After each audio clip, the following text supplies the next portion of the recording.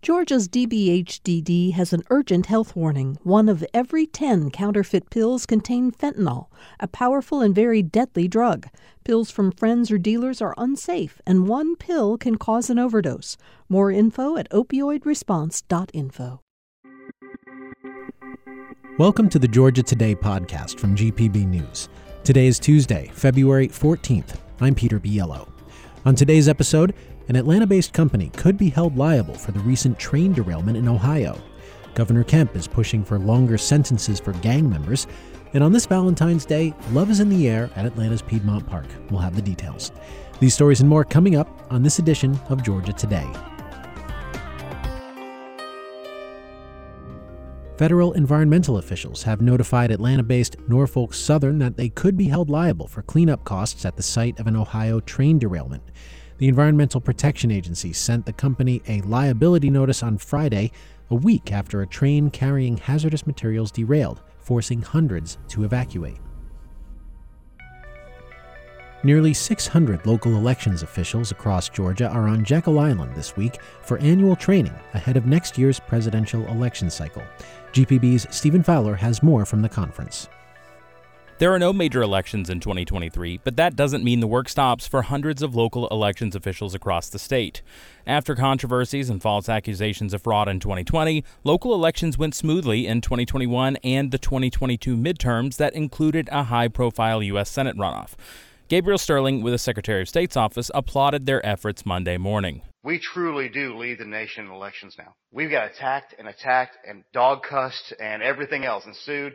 And y'all do a damn great job. Y'all make us look good, and we appreciate it. Big changes this year include a new voter registration system called Jarvis that should streamline the voting check-in process, absentee ballot processing, and updating your address if you move.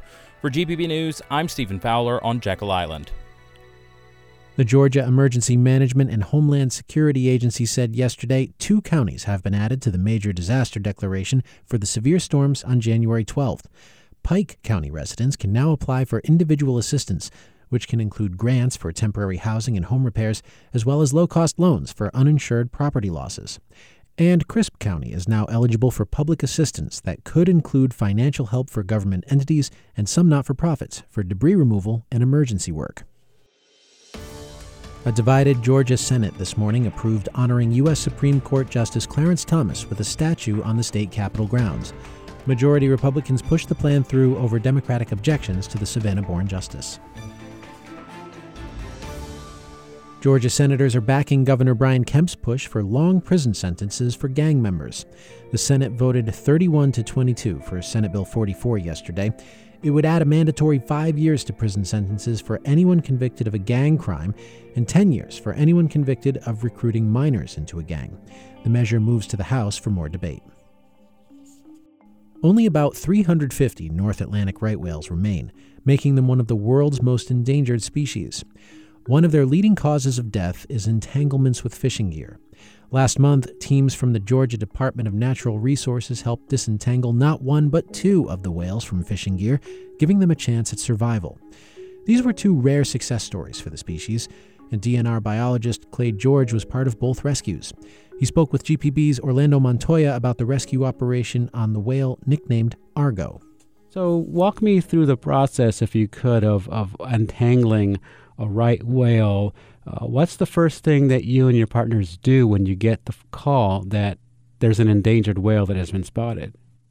Yeah, well, unfortunately, this is something that happens more frequently than we would like.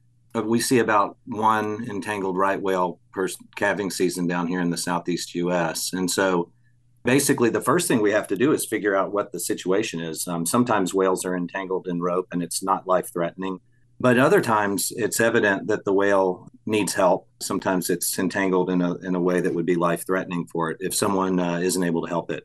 How hard is it even to locate the whale? That's a great question, Orlando. So that's one of the biggest problems with whale entanglements from a conservation perspective is that these whales move around all over the place from Florida to Canada.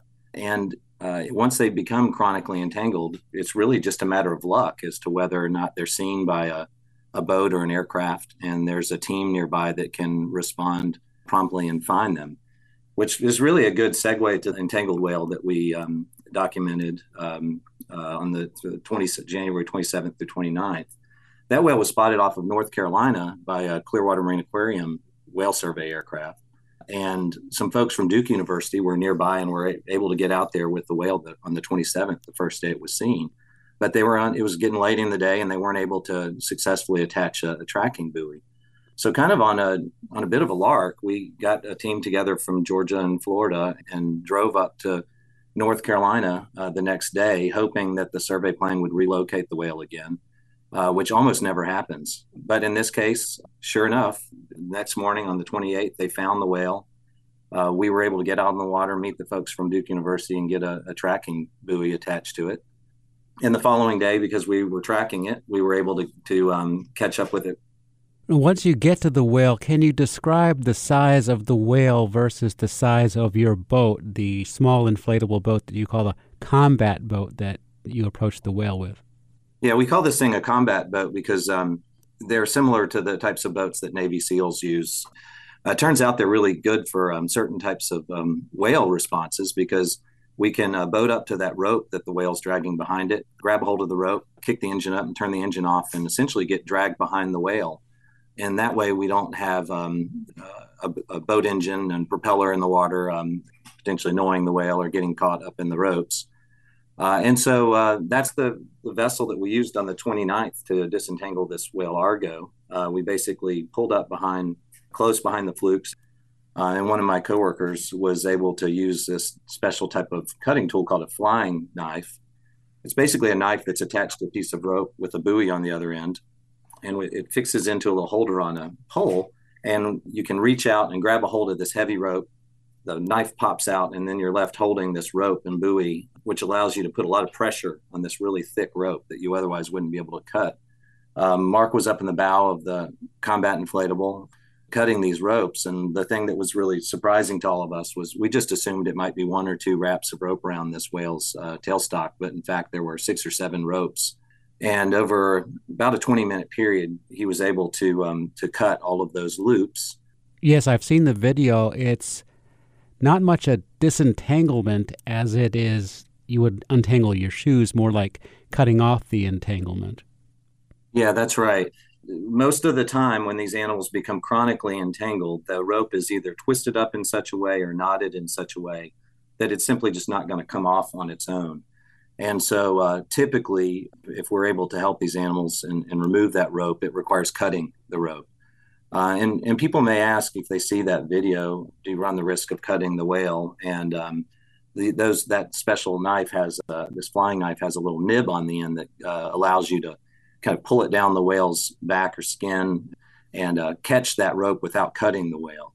That said, in a life-threatening entanglement, our primary interest other than human safety is just getting that rope off the whale. So sometimes we do have to use some tools that can at least cause some superficial cuts on the animal.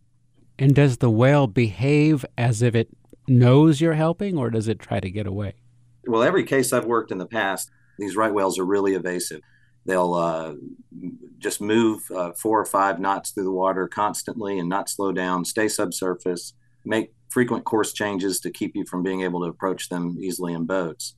This case was quite unique, though. Initially, the whale was being evasive, but about halfway through the operation, and we only noticed this really once we were able to watch the video afterwards and process it all, mentally, the whale really started to slow down. And by the end of it, it was almost motionless in the water with it just holding its flukes out while Mark was able to make these cuts. You guys ready to pull? Yes. Pull.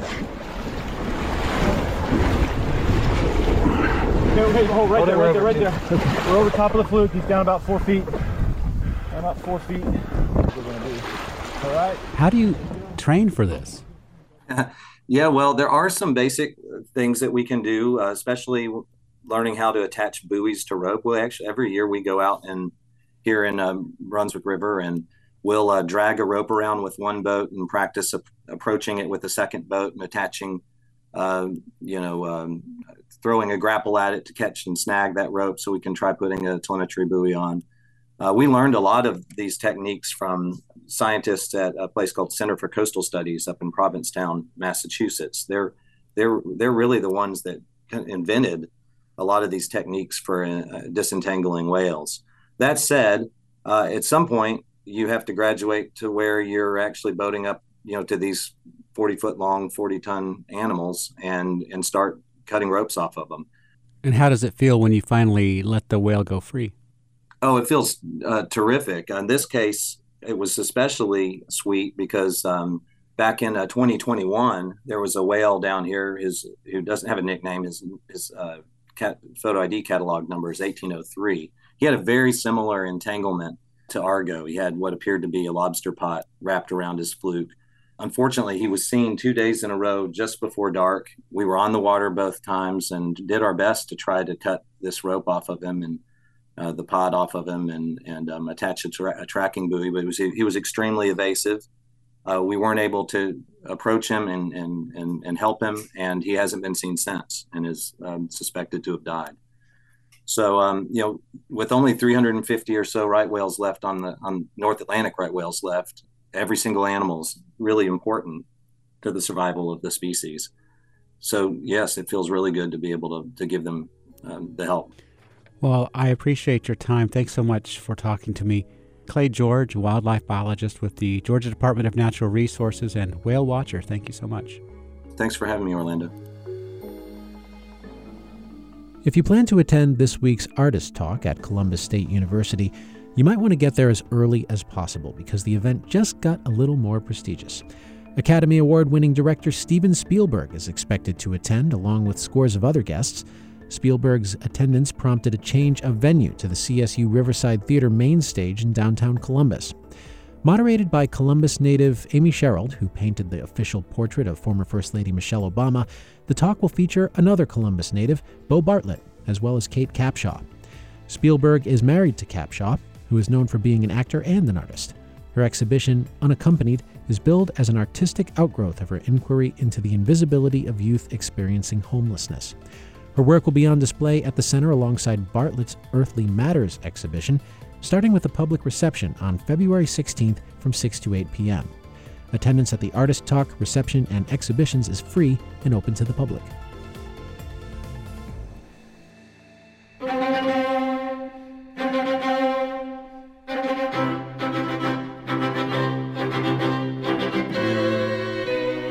This Valentine's Day, several couples plan to take part in a massive wedding ceremony in Piedmont Park officiated by Atlanta's mayor.